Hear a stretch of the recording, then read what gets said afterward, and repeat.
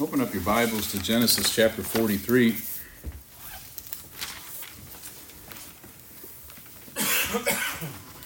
This one outline does cover the entire chapter, but I'm not 100% certain we'll have time to get through all of it. But we'll look at it piece by piece. The outline's title is The Second Visit to Egypt for the Sons of Jacob. Very, very complicated, and for obvious reasons, this is the name that I've gone with. We'll look at the first 5 verses first. Genesis 43, starting in verse 1. And the famine was sore in the land, and it came to pass when they had eaten up the corn which they had brought out of Egypt. And again, corn is grain. It's not necessarily corn in it of itself. It is a type of grain. Their father said unto them, Go again, buy us a little food. And Judah spake unto him, saying, The man did solemnly protest unto us, saying, Ye shall not see my face, except your brother be with you. Speaking of Benjamin, of course. If thou wilt send our brother with us, we will go down and buy thee food. But if thou wilt not send him, we will not go down. For the man said unto us, Ye shall not see my face, except your brother be with you. So, of course, we have that phrase, and it came to pass. So we understand that some time has passed by here. And up until this point, Jacob's stance has been the same. Benjamin's not going. We ended Genesis 42 with Reuben standing up and saying that his own children would be considered forfeit, could be sacrificed, if Reuben did not bring back Benjamin from Egypt. And Jacob said, absolutely not. It's interesting that here we don't have Reuben speaking, but we have Judah. We now have 2 of the sons of Jacob showing some signs of fruit, at least that they believe that the Lord's plan would allow for them to live. Remember Joseph's words, This do and live, for I fear the Lord. We see Judah here confidently telling his father that there is only one way that has been offered to them. Only one way. There's a phrase that, I don't know if the world came up with it or we did, but there's a phrase, sometimes there's only one way, and it's through. And that's what, in a lot of ways, is their situation here. The only way we have is to go back to Egypt. The only way we have is to do what we've been told to do by a man that fears the Lord. And of course, they don't know that it's Joseph, but we do. So this is certainly an improvement for Judah. Remember last time we spoke specifically of just Judah, Tamar was involved, and it wasn't a great situation. It was quite a few chapters ago. Now look at verses 6 through 10. And Israel, we're going to get to it in a minute, but this is the first time we've seen the name Israel instead of Jacob in a very long time. And Israel said, Wherefore dealt ye so ill with me, as to tell the man whether ye had yet a brother? And they said, which signifies that it's not just Judah here in the room, and it's not just Judah here speaking. It's likely, like we said last chapter, a multitude of the brothers jumping in and speaking here. They said, the man asked us straightly of our state and of our kindred, saying, Is your father yet alive? Have ye another brother? And we told him according to the tenor of these words. Could we certainly know that he would say, Bring your brother down? And Judah said unto Israel his father, Send the lad with me, and we will arise and go, that we may live and not die. And here we see his confidence in the words laid out by the Lord of Egypt, as they called him in the previous chapter. That we may live and not die, both we and thou, and also our little ones. And we should also point out that there's evidence here now that Reuben has kids, that Judah has kids, which we already knew, and likely many of the other brothers do too. And Judah says, I will be surety for him, of my hand shalt thou require him. If I bring him not unto thee, and set him before thee, then let me bear the blame forever. For except we had lingered, surely now we had returned this second time. These are sharp words. They're pointed words. There's a lot to take in, but it's interesting that he closes these remarks with, except we had dawdled this whole time, except we had lingered, except we had not been faithful this entire time, we would have already been back from that second trip. Now, you'd have to go back and look at the last outline, because I don't remember the exact timing that we talked about, but I believe it was 200 and some miles, and likely 3 weeks one way.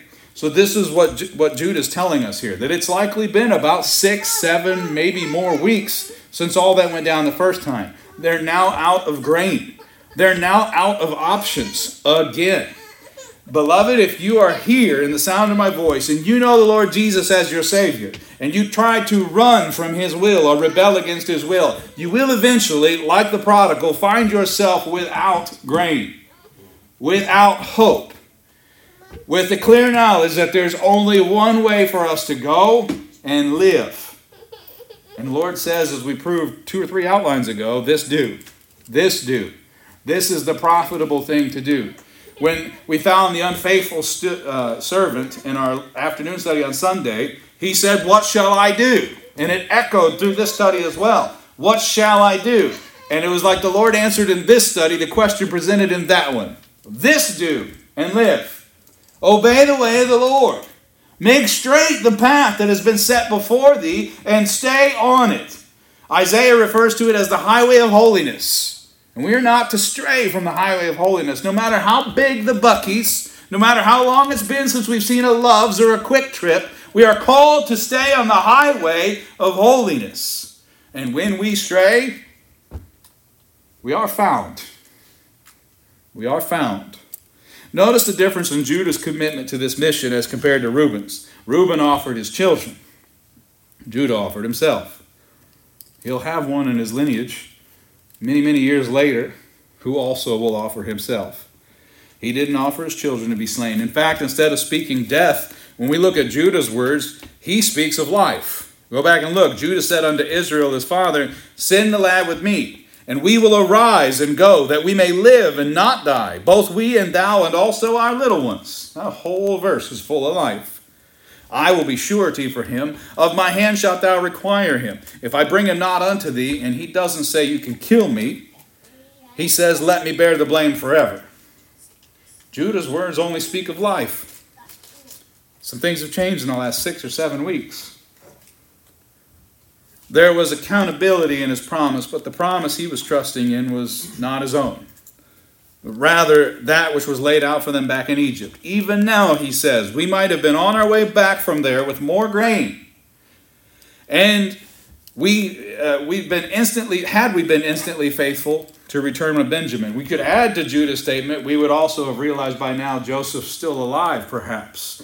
We would have also been shocked and made aware of a truth that we have hidden for 20 years. More on that later. Jacob is once again referred to as Israel. And Israel, as you might already know, means God prevails. And Jacob's only ever really referred to in the text as Israel when that point is come across for Jacob to learn once more. We might think, boy, if the Lord had given us a new name, we would never go by our old name. But for Jacob, it is a very clear picture of the old man and the new man, is it not? And every time the text is written from the perspective of Jacob, we see that old man, that old usurper, rearing his ugly head. I'm going to do it my way, which it usually ends with, all these things are against me. Just about every single time. The last we'd seen Israel, the name Israel used, was Genesis 37, verse 13. Jacob has remained a broken and defeated man ever since.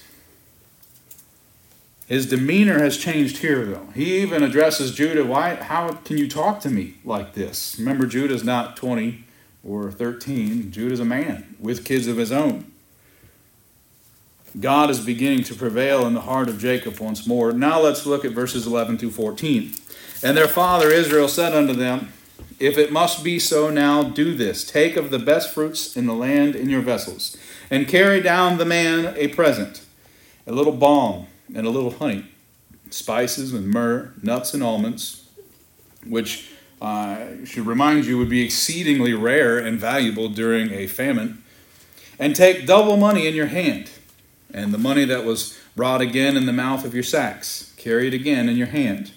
Peradventure it was an oversight. Take also your brother, and arise, go again unto the man, and God Almighty give you mercy before the man, that he may send away your other brother and Benjamin. If I be bereaved of my children, I am bereaved. Now, in case you were thinking, well, Jacob, calling him Israel, calling him Jacob, what's the difference? This is not the Jacob. This isn't the same demeanor that handled Reuben the way that he did. Or the group of boys when he said, you have bereaved my home. You remember that from last chapter? At the end of last chapter, last set of verses of last chapter. 6 or 7 weeks ago, likely in their timeline, he said, "You have emptied my house of my children. All these things are against me." And here he says, if I'm bereaved, I'm bereaved. He even mentions El Shaddai, God Almighty, which, mind you, is the first time we read Israel or Jacob mentioning him since Rachel died. And if you remember that outline, it was a long time before that he had mentioned him as well. Israel's words here are as though they come from another man completely, pleading for the mercy of God the Father to follow his children as they journey back to Egypt. He refers to God, as I said there, that phrase, God Almighty, El Shaddai, the Almighty or the most powerful, and it seems to contradict his tone and words during the 20-ish years of mourning that we discussed from last time. Matter of fact, this phrase, El Shaddai, was originally referenced by Abraham during his covenant back in Genesis 17. But that's how it is for us as well. When we allow ourselves that woe is me party, when we allow ourselves to be distracted by how difficult things are in the present, we lose sight of El Shaddai, who is mighty and supreme over all of our circumstances, and who has providentially, we know for a fact, knit every one of these moments together very, very carefully, like a masterpiece. We should instead be wondering in those woe is me moments, what if it be his will? What if it be his will to provide for my family by sending Benjamin and the rest of my sons into Egypt? What if this famine is for our benefit? What if this famine is for the benefit of my lineage? What if this famine honors God? If we believe him to be El Shaddai, we have to understand that he is behind it. Even his closing remarks in this text resemble more of Job than Jacob from the previous chapter. Think of when Job in Job 1 verse 21 said, "Naked came I out of my mother's womb, and naked shall I return thither. The Lord gave, and the Lord hath taken away. Blessed be the name of the Lord." And Israel here says, if I be bereaved of my children, I am bereaved. It's a fair comparison. Job was bereaved of his children. Joseph's kindness to return to his brethren that which they brought originally to purchase grain has now purchased a visitation with Benjamin. Some of the creature comforts even of his homeland.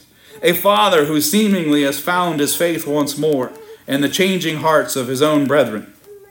It's amazing to me just how specifically Jude's closing words in the New Testament line up with this exact experience. You can turn there if you'd like. There's only one chapter there in Jude, verses 21 through 25. And think of everything that we just read in these first, 15 verses of Genesis 43. Jude, starting in verse 21, he writes, "Keep yourselves in the love of God, looking for mercy," just as we hear Israel doing for his boys. "Looking for the mercy of our Lord Jesus Christ unto eternal life," which is exactly what Judah said they were going for, is life, not death. "And of some have compassion," making a difference. Joseph's compassion towards his brethren has made a very vast difference in their characters, in their faith, in who they are, and their decision making. And others save with fear, pulling them out of the fire, hating even the garment spotted by the flesh. Now unto him that is able to keep you from falling. I can't help but think of Jacob's words, all these things are against me. He was falling into his own word trap, but he was prevented from falling any further. And Jude continues, "And to present you faultless before the presence of his glory with exceeding joy. To the only wise God, our Savior, El Shaddai, be glory and majesty, dominion and power, both now and ever. Amen." And remember, forever works both forward and backward in time. Boy, Jude, inspired of the Lord for sure. Among the hard-to-come-by items Israel was sending his boys with, it included balm and myrrh and spices. It's a very interesting thing. Whenever you see a list in the Bible, there's usually some extra things in there. These are the same articles mentioned back in Genesis 37:25. Remember when Joseph was in the pit and how he got to Egypt to begin with? Listen to this. Genesis 37, verse 25. "They sat down to eat bread, and they lifted up their eyes and looked, and behold, a company of Ishmaelites came from Gilead with their camels bearing spicery. and balm and myrrh, going to carry it down to Egypt. I wonder what memories this could have brought up for the men that were by the dry pit 20 years earlier when their father said those specific items needed to be gathered up and taken to Egypt. It was as though God required it to be brought up and presented before himself, as though that very moment was to be mortified or put to death. Romans 8:13, for if ye live after the flesh, ye shall die, which is what Jacob would have had his children do, his whole family do for the last 6 or 7 weeks. But if ye through the Spirit do mortify the deeds of the body, will this do and live. He was also sending nuts, which likely would have been pistachios, still incredibly expensive to this day, but very tasty. Good source of potassium, by the way. And almonds, neither of which were being produced in Egypt.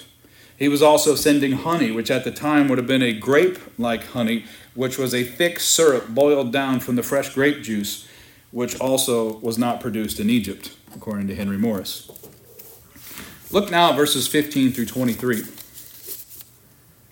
Genesis 43, verse 15. And the men took that present, and they took double money in their hand, and Benjamin, and rose up and went down to Egypt, and stood before Joseph. I just want to point out, Benjamin's not 12. They didn't hoist Benjamin up on their shoulders and carry him. They just took him with them. That was supposed to be funny. And when Joseph saw Benjamin with them, he said to the ruler of his house, bring these men home, and slay and make ready, for these men shall dine with me at noon.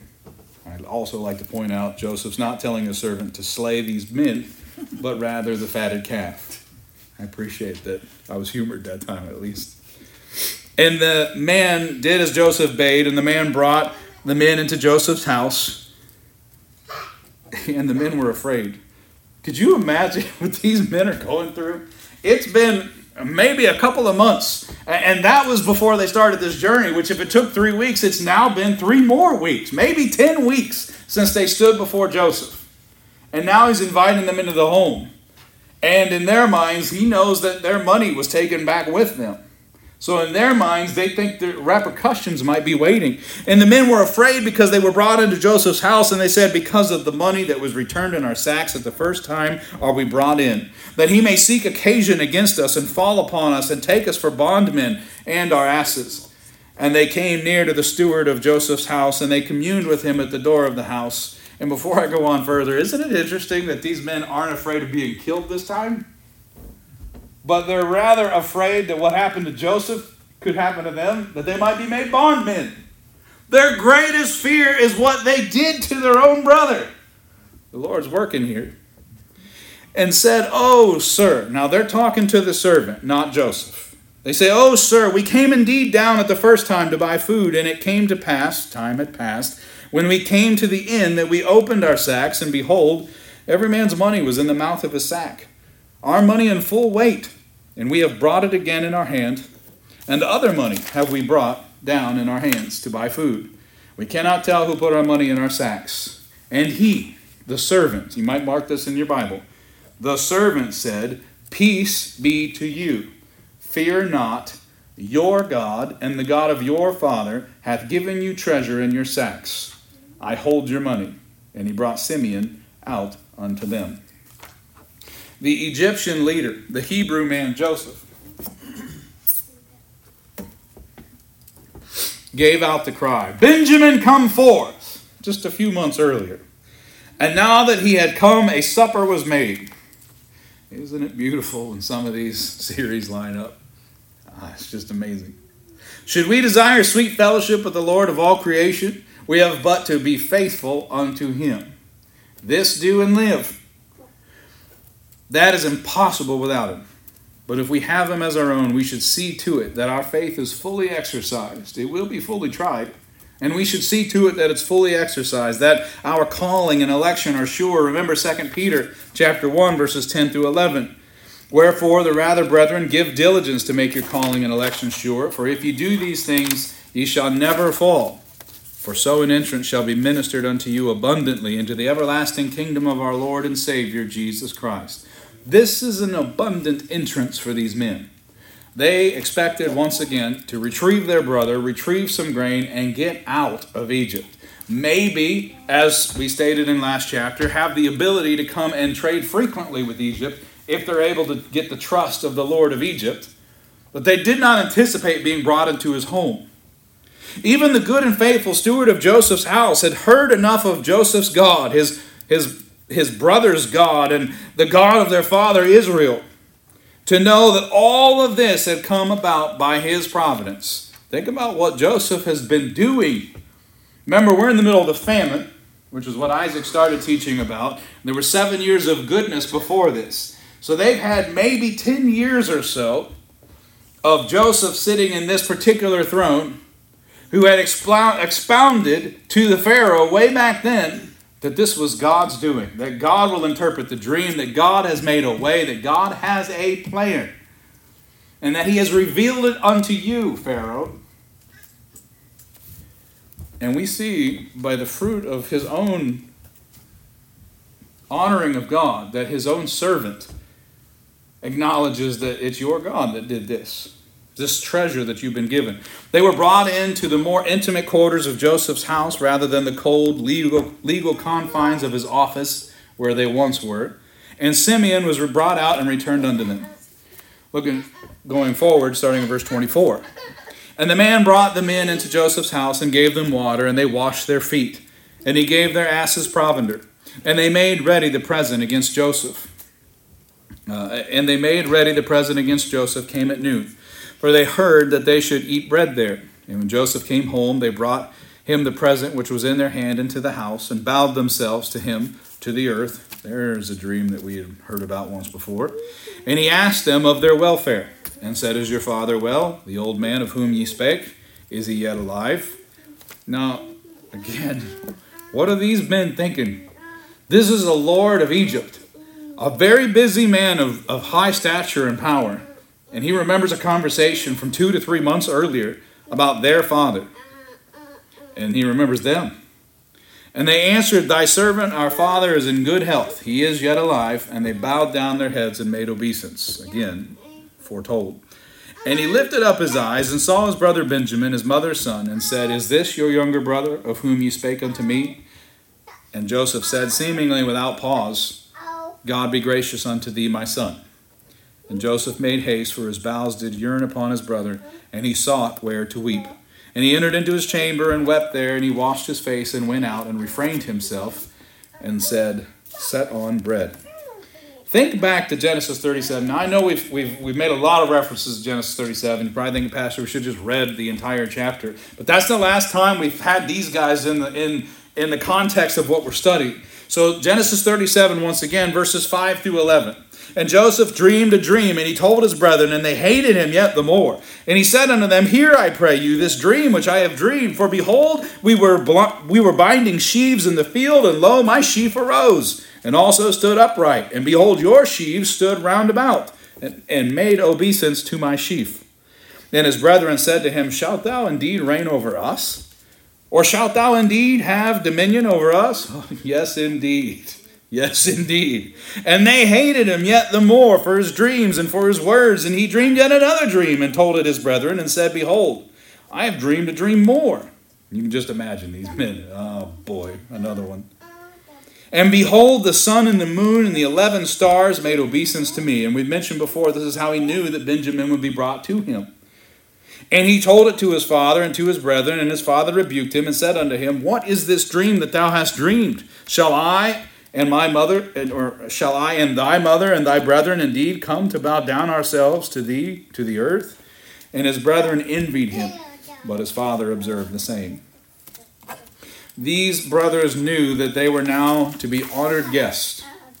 Certainly, unto this point, there had been some question based on how things had gone previously about how this trip was going to go. But now, however, they were given water to wash their feet. Their animals were fed. Their brother Simeon restored. Now the 11 were prepared to truly meet their host. They bowed to the ground before him. That's the word obeisance. That's what that means. Just as the dream above had said that they would. Imagine, originally that came off very arrogant. Those men, and like probably most of us, early 20s, late teens, they were on top of the world. Joseph wasn't going to rule over them. Plus, in their household, because Hebrew tradition's a little more this way than ours, they were the eldest. He was one of the youngest. He wouldn't have had any authority over any of them. Where does he come from with all these ideas? But we see that all of this is brought to pass in God's time and in God's way, and it could not make more sense. They had no idea just how much providential preparation would go into this moment. Let's read the next 3 verses. Verse 32. And they set on for him by himself, and for them by themselves, and for the Egyptians, which did eat with him by themselves, because the Egyptians might not eat bread with the Hebrews, for that is an abomination unto the Egyptians. And they set before him the firstborn according to his birthright, and the youngest according to his youth, and the men marveled one at another. Again, can you imagine putting yourself in their shoes? Judah, Reuben, any of them. How does he know who's the oldest? How does he know who's the young? How does he know the order of all these things? What are we doing here? And he took and sent messes unto them before him. But Benjamin's mess was 5 times so much as any of theirs. And they drank and were merry with him. Dr. Henry Morris wrote the following. Herodotus and other ancient writers have commented on the exclusiveness of the Egyptians. In keeping with their segregation practices, 3 separate tables had to be set for this moment. One for the Hebrews, one for the Egyptian guests, and one for Joseph himself. The last table because of his high position. In particular, the Egyptians abhorred the thought of eating at the same table with Hebrews. They were a different race, a different language, and a different religion. Of course, the Egyptians knew that Joseph was a Hebrew and that he worshipped the Hebrews' God. This had been clearly expressed by Joseph when he first met Pharaoh and was appointed to his position, like we read earlier. Nevertheless, as far as social customs were concerned, he now had an Egyptian name and an Egyptian wife, and in general lived in the manner of the Egyptian rulers. He therefore could not eat directly with his brothers without giving undue offense to the Egyptian guests who were present. The brothers were all seated by their age, exactly by their age. How could this Egyptian ruler know this? Better yet, why should he care? Why would this Egyptian ruler even care? Why is he eating with them at all? Again, different race, different language, different religion. Why is he involving us in this? They could have said to themselves. There were no less than 39 million ways in which you could seat 11 people around one table. I didn't do the math. Henry Morris pointed that out. 39 million ways, and my wife will check it for us later, I'm sure. 39 million ways. It's actually 39,200,000, I believe he says in there. That 11 people, over 39 million different orders that they could have been set. I assume he's not referencing putting them on their heads. He's just talking about different orders. 39 million different ways, and yet they're set exactly in order. The only way this could have been sweeter is if there was an empty seat where he should have been. Could you just imagine how these men would have felt seated like this around this table in such an honorable way? We know it's been at least 3 months since they shared a table with Simeon. Joseph's insistence on blessing Benjamin at the meal 5 times more than his brethren was no doubt a deliberate test, and there's more coming, to see if any would reveal resentment as a result. Based on the text, there was no resentment. These men continue to show more and more godly characteristics. Some might say they seem like grown-ups now. In fact, this is the first in the entire account of Jacob's sons that we read of all of them being married together. I never had that many siblings. I have to assume it doesn't happen that often that everybody's getting along, and you all have more siblings than I do. She only had 1, and they didn't get along hardly much either. So you understand how almost impossible this is, and yet even with spoiling the youngest, they all were married. Another examination was coming. One always is, even for us today. Would the brethren remember that El Shaddai was indeed supreme, or would they go back to their selfish ways of deceit and cowardly escape? I'd mentioned in the opening that Judah's character had shown improvement. All of the brothers had truly changed at least a little. However, is it God's desire that man be brought to the point of repentance to one another or to him? That's something we got to think about, because it's already been revealed in this chapter that they confess a lot to the servant at the door, who thankfully points them to the Lord. But they haven't confessed a thing to anyone else. Don't get me wrong, we should repent. We should confess our faults one to another.